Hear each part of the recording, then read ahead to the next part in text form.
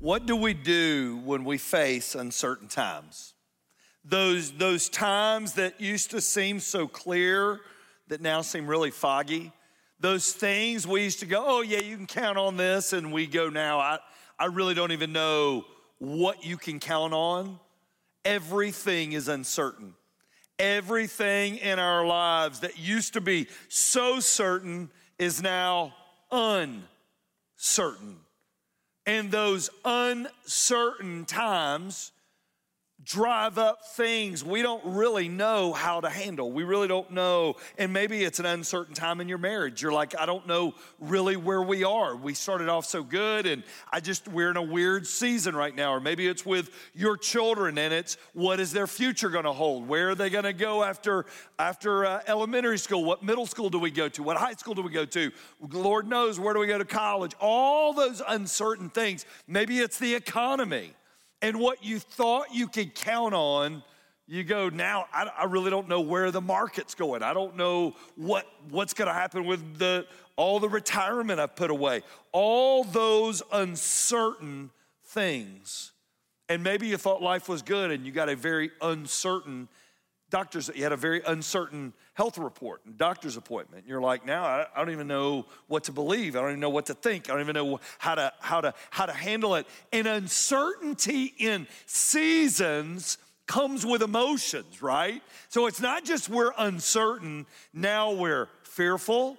Now we have doubts. Now we have questions. Now we have worries. Now we have concerns. Now we have things we just didn't see coming. And there's just this feeling of anxiousness that lives in our gut on a perpetual basis. And we go, I just don't know anymore. Well, your faith will never remove you from uncertainty. But let me tell you what your faith will do. It will get you through uncertain seasons, and that's what we're going to talk about today. So if you got your Bibles, turn to the book of 2 Kings chapter 1. 2 Kings chapter 1 is where we're going to be today. If you've got the notes, you're going to want them out today, because if you're not in an uncertain season, you probably got one coming around the corner, and these will be good to pull out, because God left us a story in the life of Elijah that will help us get through those seasons and get through those times. If you've got the North Star app, all the stuff's in there too. Go to North Star Church, Georgia, in the App Store, and that will guide us along. If I've never met you before, my name's Mike. I'm really glad to be with you. Let's stand and read together, would you? 2 Kings chapter 1. We've been walking with this guy, Elijah. Man, we've been at it since June. Last week, Daniel did a great job talking about Elijah's cave experience and how he got through that. And he sent Elisha, his sidekick, his buddy, to get him through this final leg. But now things get very uncertain in Elijah's life. Here we go. 2 Kings chapter 1, verse 1. When the Lord was about to take Elijah up to heaven in a whirlwind. Time out. Fourth quarter, 1 minute left. Ninth inning, 2 outs. Soccer, lacrosse, I don't know what the end looks like. But anyway, so y'all know where I'm going with this. So we're at the end of Elijah's journey, right? Elijah and Elisha were traveling from Gilgal. And Elijah said to Elisha, stay here, for the Lord has told me to go to Bethel. But Elisha, who God sent for Elijah, as surely as the Lord lives and you yourself live, I will never, what are the next 2 words? I'm hanging in. I'm sticking with you. Big in the story, by the way. We're going to talk about it here in a few minutes. So they went down together to Bethel. The group of prophets from Bethel came to Elisha, and asked him. So in every one of these little towns we're going to visit, there's a little group that meets there. They're like a little training ground for young prophets, right? It's basically what's going on. And these young prophets come to Elisha and say, did you know the Lord is going to take your master away today? You know the guy that you've hitched your wagon to, he's gone at the end of the day. Of course I know, Elisha answered, but be quiet about it. Then Elijah said to Elisha, I want you to stay here, for the Lord has told me now to go to Jericho. And Elisha replied again, as surely as the Lord lives and you yourself live, I will never, what are the next two words? So they went together to Jericho. Then the group of prophets from Jericho, they came to Elisha and asked him, did you know that the Lord's going to take your master away from you today? I don't know how they all got the memo, but they all got the memo. And they said, of course I know, but be quiet about it. Then Elijah said to Elisha, stay here, for the Lord has told me to go to the Jordan River. But again, Elisha replied, as surely as the Lord lives and you yourself live, I'll never leave you. So they went on together. Then Elijah folded his cloak, his outer garment. He folded his cloak, and he went down, struck the water. The river divided, and the two men went across on dry ground. All right, everybody look at me. Big deal, because in the nation of Israel, everybody knew about Joshua taking the children of Israel across the Jordan River. At the end of Elijah's life, he and Elisha now, we're going to unpack it in a few minutes, are going back across that river. When they got to the other side, Elijah said to Elisha, tell me what I can do for you before I'm taken away. It's time. Elisha replied, please let me inherit a double share of your spirit and become your successor. You've asked a difficult thing, Elijah replied. If you see me when I'm taken from you, then you'll get your request. But if not, you won't. Basically, that's not up to me, that's up to the Lord. If you don't see me go away, tough noogies. All right, it didn't work out well, right? It isn't God's favor. But look at what happened. As they were walking along, talking, suddenly a chariot of fire appeared, drawn by horses of fire. It drove between the two men, separating them, and Elijah was carried up by a whirlwind to heaven. Everybody look at me. He's one of only two men listed in Scripture that did not die a physical death. Elijah and Enoch were the only two guys ever mentioned in Scripture that were taken up to heaven, and it's a foreshadowing of what the rapture is going to be like for the church one day when Jesus decided, I'm going to come back and get my people, right? And they're just going to be, you're going to be going up for a layup, and you just keep going and going and going, right? I mean, you're gone. That's literally the picture of what's happened. And so look at what Elisha does. Elisha cried out and said, my father, I see the chariots and charioteers of Israel. And as they disappeared from sight, Elisha tore his clothes in distress, meaning God was present and I got to deal with it. Elisha picked up Elijah's cloak, which had fallen.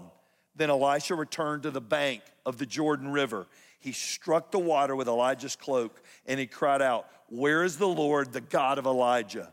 Then the river divided and Elisha went across. When the group of prophets from Jericho saw from a distance what happened, they exclaimed and said, Elijah's spirit rest upon Elisha. And they went to meet him and they bowed to the ground before him. Would you pray with me? Father, Elijah and Elisha got uncertainty. God, may the lessons they learned we can pull out of their lives get us through our uncertain seasons. So God, speak to us, teach us, and do your work in us. And Father, I pray this now in Jesus' name. And everybody said, amen. You can be seated. Elijah. All throughout Elijah's life, God had been there and God had come through. Elijah now is about to leave this life and go to the next life, right? He's never been there. He's never been to heaven. He doesn't know what heaven's gonna be like. He doesn't know how it's gonna transpire, how God's gonna take him home, and it is very uncertain. When you stand toe to toe with the next life, it makes you reevaluate everything. I don't care how you live this life. When you get close to the end, it makes you reevaluate everything. And it wasn't like it's coming. It's like it's there. Right? I remember hearing, it reminded me of this old story of these two guys, old Brave fans. They love watching the Braves. Abe and Carl, they loved it. They watched the Braves every night. And if you lived in Atlanta in the 70s and 80s, they were bad, right? The Braves were bad. Nobody. You could hit a foul ball and land 4 rows from you. You can go get it on your way out, right? There was nobody at the games back then. You leave 2 tickets under your windshield, you come back, there'd be 4, all right? Nobody wanted to go. They were terrible. So Abe and Carl had this running bet, and the bet was whoever of them passed first had to get word back to the other one on whether or not there was baseball in heaven. That was the deal. They had to come and say, is there baseball in heaven? And surely to goodness, we all know the answer, what it better be on that. And so they do it. Well, Carl passes away. It was awful, and Abe was so lonely. He was watching those games by himself and just wasn't the same. And one night he's watching the game, and sure enough, there in that room, Carl appeared. And he's like, Carl, you got to tell me, and I've missed you so much, you got to tell me, is there baseball in heaven? And he said, I got good news and bad news. He said, what's the good news? He said, there's baseball. So what's the bad news? He said, you're pitching tomorrow night, right? And so that's basically Elijah's about to pitch, right, is what I'm saying. Uncertain, doesn't know what's happening. Think of Elisha. Elisha now has hitched his wagon to a guy that's leaving. It's not like Elijah is going to be hanging around with Elijah. Elisha now is going to be on his own. These schools of prophets that are all in on Elijah ain't all in on Elisha. So Elisha's future, incredibly uncertain. And we walk through a process in this passage. Ladies and gentlemen, let me tell you something. God left you this book to guide you through uncertain seasons. He did not hide any stories. He didn't tell you all the goods. You found it in Elijah last week. He's hiding in a cave last week after calling down fire from heaven the week before. He left us these stories to guide us. So we learned 3 things. Ready? What do we do when we face uncertain times? Number 1, we remember what God has done. I want you to write under that this little phrase, the story of God's faithfulness. The story of God's faithfulness. It would have been so easy for Elijah to sit down to teach Elisha something. Or for somebody to sit down and go, let me unpack all this for you. That's not how it transpired. So it's really interesting. So Elijah takes Elisha on a little journey, and they visit 3 places. I want you to write the names of these towns down because they're significant. Ready? Gilgal, Gilgal. First place they visited, Gilgal. Why did they go to Gilgal? They went to Gilgal because when their ancestors had wandered in the wilderness for 40 years and the great leader Moses couldn't get them across to the promised land, Moses died. God taps Joshua, the inexperienced leader, on the shoulder and said, you're getting the people across. And Joshua's like, me? And he's like, you. I want you to get up, be strong and courageous. In fact, he was so fearful, he had to tell Joshua 3 times, be strong and courageous, be strong and courageous. No, Joshua, be strong and very courageous. I got you. Get up and get the people across. Well, the people get up. They go to the Jordan River. So you imagine here in Compass, and a lot of you watching online, you don't have reference, but imagine something the width of this room that's at flood stage. And they're like, we can't get across that. And God tells Joshua, go down, put your feet in the water. When you put your feet in the water, I'm going to dry it up. Not while you're sitting at camp, I'll take care of it in advance. No, you're going to take a little faith on your part. And he did it. And the children of Israel who had wandered for 40 years. How many of you are older than 40? Raise your hand. I'm sorry. Thank you for being honest, all right? I do apologize. I'm glad some of you aren't 39 still, all right? And so 40 years is a long time. They've never been across. They walked across some dry ground, and get what happened. This is the best part of what happened. They got to the other side. Gilgal was the town they got to. Here's what Gilgal stands for. Place of beginnings. It's a place of beginnings. They got to Gilgal, and I wonder if they saw the mountain of stones that Joshua and the children of Israel took out of the middle of the river. They took them out of the middle of the river. They gathered these stones. They went by on the other side, and they did them so they would always remember God's faithfulness. So Elijah takes Elisha to Gilgal, which was the place of beginnings.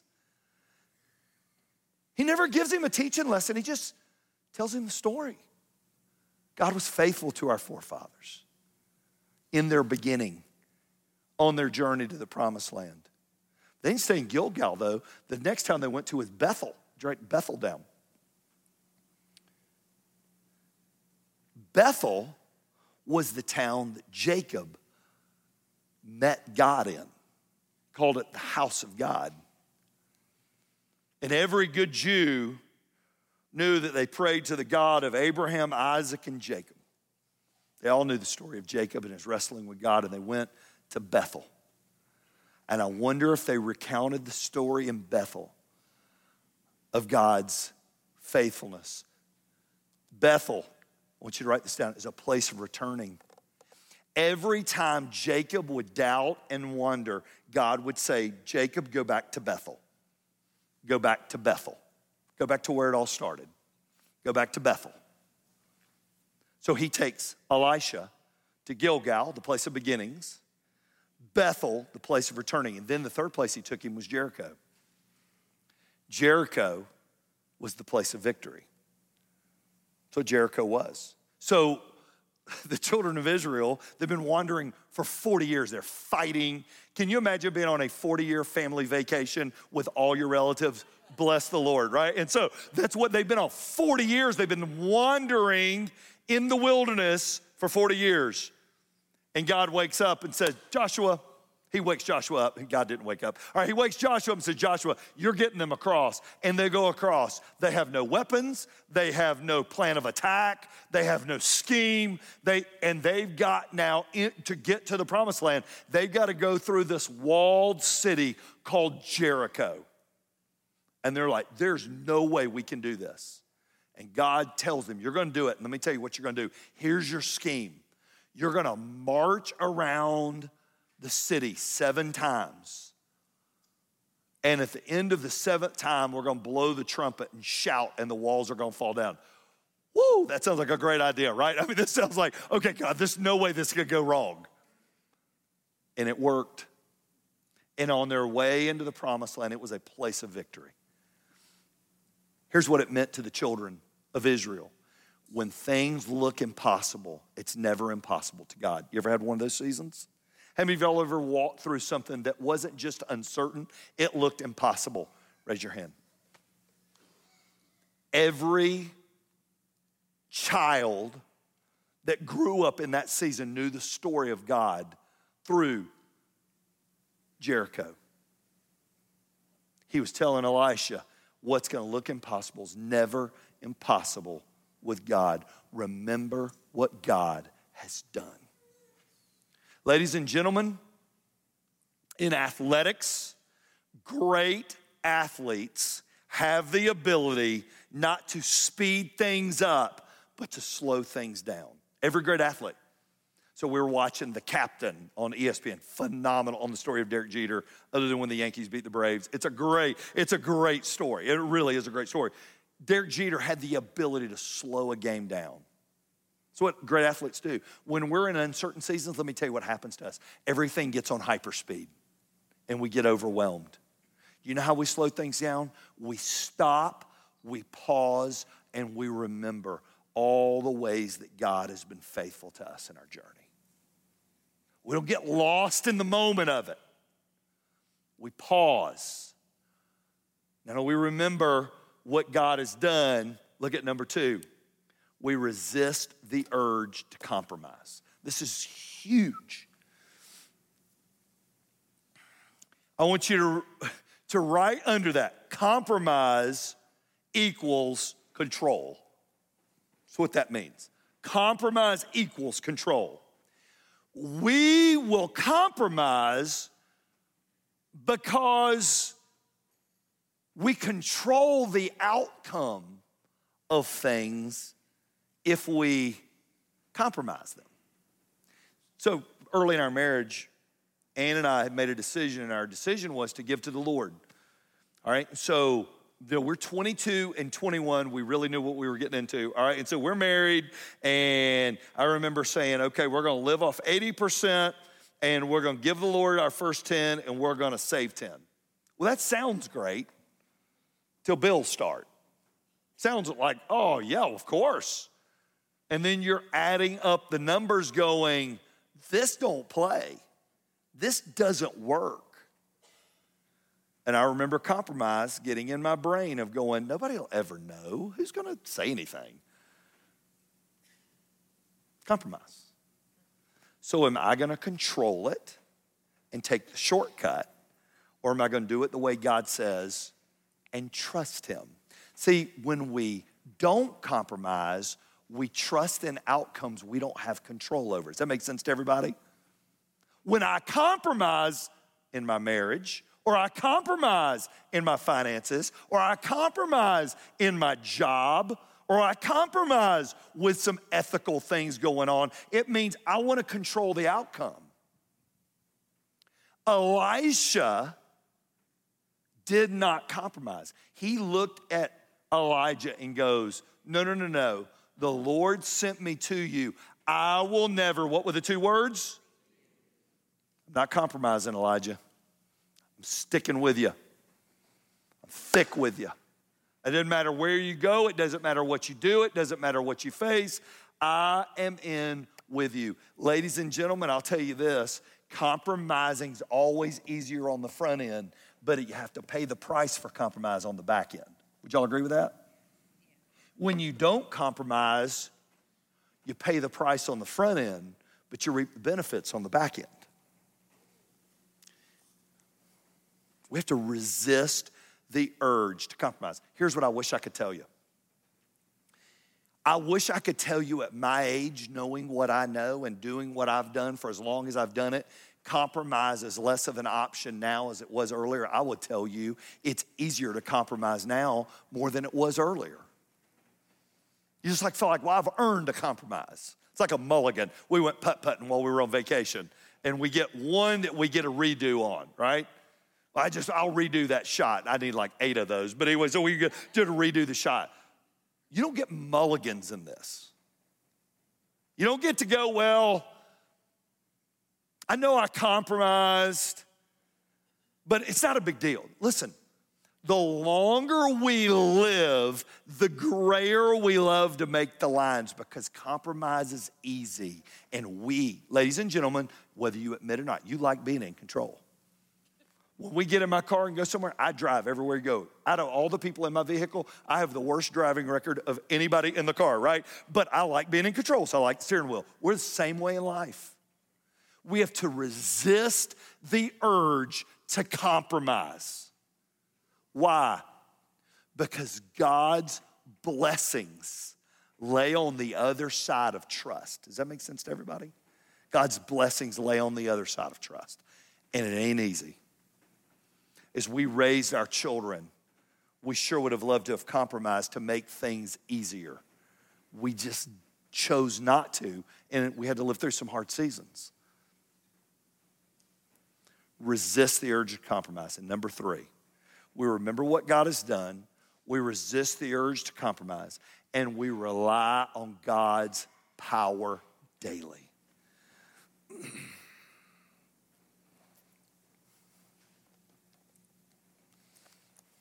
Ladies and gentlemen, what you choose to do with this book will tell me a lot about your life.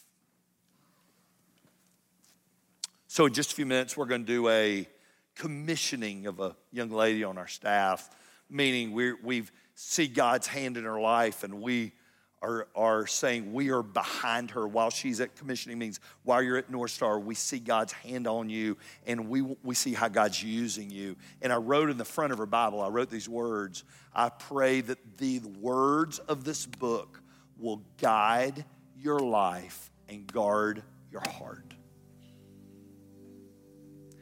Tomorrow morning at 9 a.m., I'll be on a call with a bunch of guys, and I'll say this phrase at some time in there. Guys, the only way we live for Jesus is we get up, we lock eyes with him the next day, and we walk towards him a little bit more than I walked yesterday. If you do that, you're going to like where you end up. We've got to rely on God's power.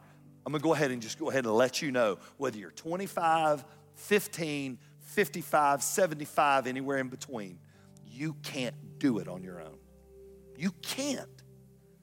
You got to rely on God's power. I love Elisha looking at Elijah and said, I'll tell you what I want. I want a double portion of what God's done with you. I mean, it's a go big, go home moment. He goes big. And Elijah goes, if God allows you to see it, then he's going to answer. You got to rely on his power. My power is going to do nothing for you. You've got to rely on his power. What God did for me last week's great, but I need him tomorrow. I need him on Tuesday and Wednesday and Thursday. I need him for things I don't even know are coming yet. People will say, man, don't you wish you could see in the future and see what all's coming? I don't. I don't want to know what's coming. I'll just deal with it when I get there, right? I don't want to worry about it. He's going to give me what I need right when I need it. So I'll tell you a little story. So a lot of you know of us. I don't know you. I've never sat down and had lunch with you. So Ann and I are just, I've had two, so this tells you a little bit about us. I've had two jobs since 1991. 91, 96, I was student pastor. 97 to 2022, if y'all continue to keep me around, I've been at North Star, right? I mean, we don't change. My parents bought a house in Fayetteville, Georgia in 1973. We sold that house after they passed in 2017. That's a little of our lineage of where we come from. So we had, in 2018, we had decided, you know what, our kids are grown, that season is over. Let's get something smaller and begin our next leg of this new season of life where it's the two of us, right? We don't need all the space we had before, and that'll keep them from moving home. There ain't nowhere for them to go, all right? And so what ulterior motives were, but so we bought a little house, and it is much smaller than the one we were in, and it seemed like the best idea until it wasn't. So we had to renovate it, need a little work. We move in, we live with her parents for 2 months while they're working on the house, which is the dream of all of us, all right, to live with our in-laws for a couple months at our age. We're empty nesters, woo, let's move with your parents. All right, and they were awesome. And so we went and moved in with them. Then we moved to the house November of 2018. And if you could name something that could go wrong, it went wrong. Water is great on the outside of the house, but not on the inside. I'm in a meeting at Westridge, and I get a call from Ann. Our basement isn't leaking. Our basement is flooding, like up to the knee, getting in the basement. And we're like, what? I mean, we never one time in 18 years at our old house, never one time had a leak, ever. Now our basement's flooding. And then we begin to hear residents in the walls that weren't supposed to be there that are furry, right? And you're like, what in the world? And I remember we were getting anxious about it.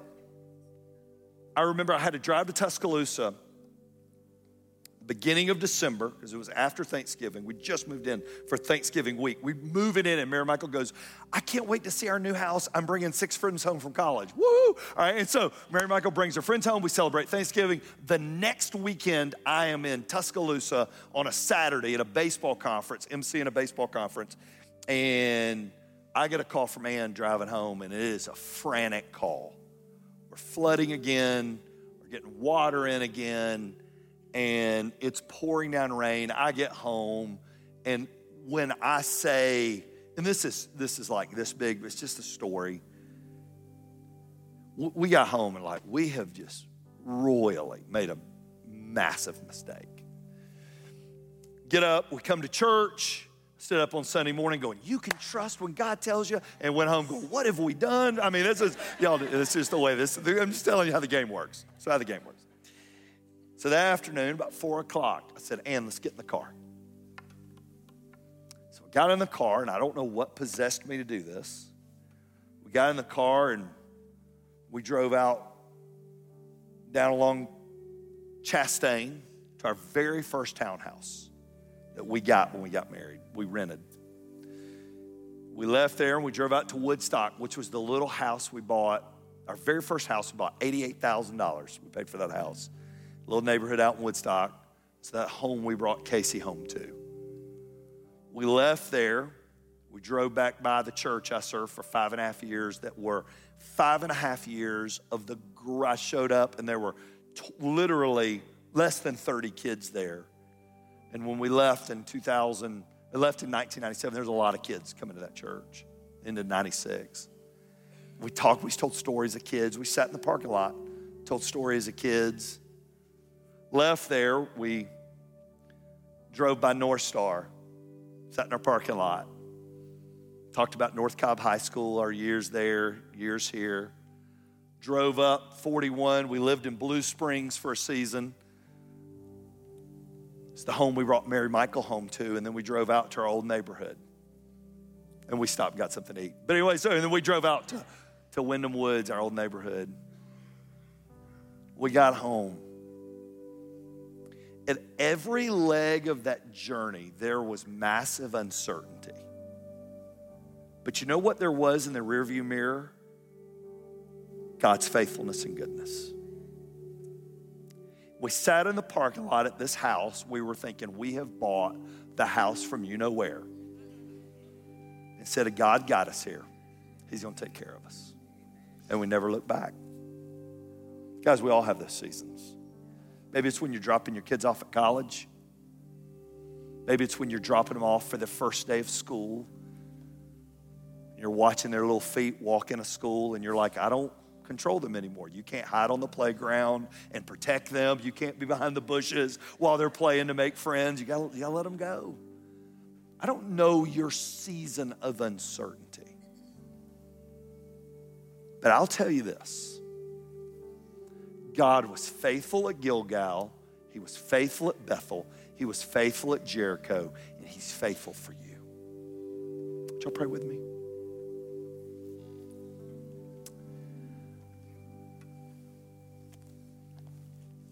Maybe you are sitting in our room watching online this morning. You go, Mike, I have nothing to be faithful in. Like, I don't even have a faith.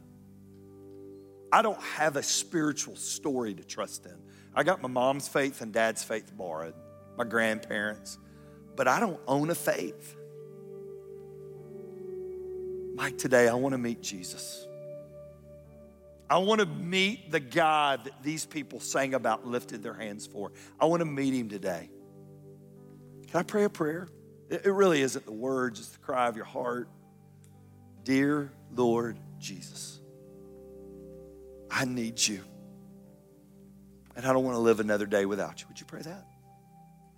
I do believe you lived for me. I do believe you died for me. And I do believe you rose again just for me.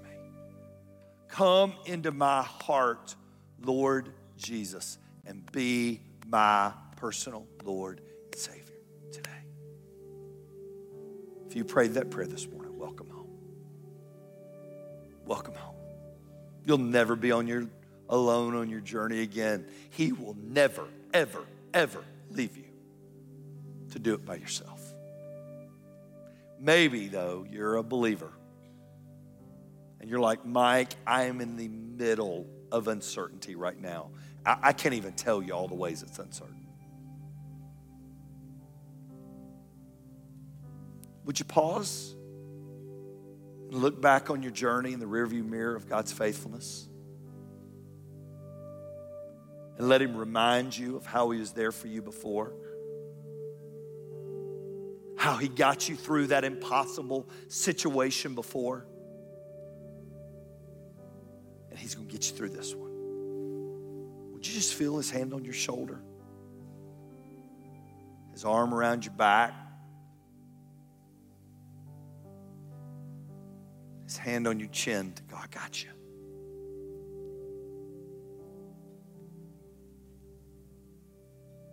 Father, today, get us, take us where we need to be. And that is my prayer in Jesus' name. Would y'all stand with me?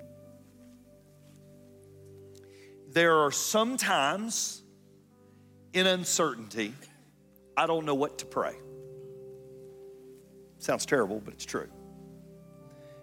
But there are songs that will be your words one day that we claim because they are true. This song, if you know Jesus, when you're in the fourth quarter, there's a minute left. This will be the song you can sing because the words are true. I want you to sing them from the bottom of your heart today as your prayer to the Lord. Would you?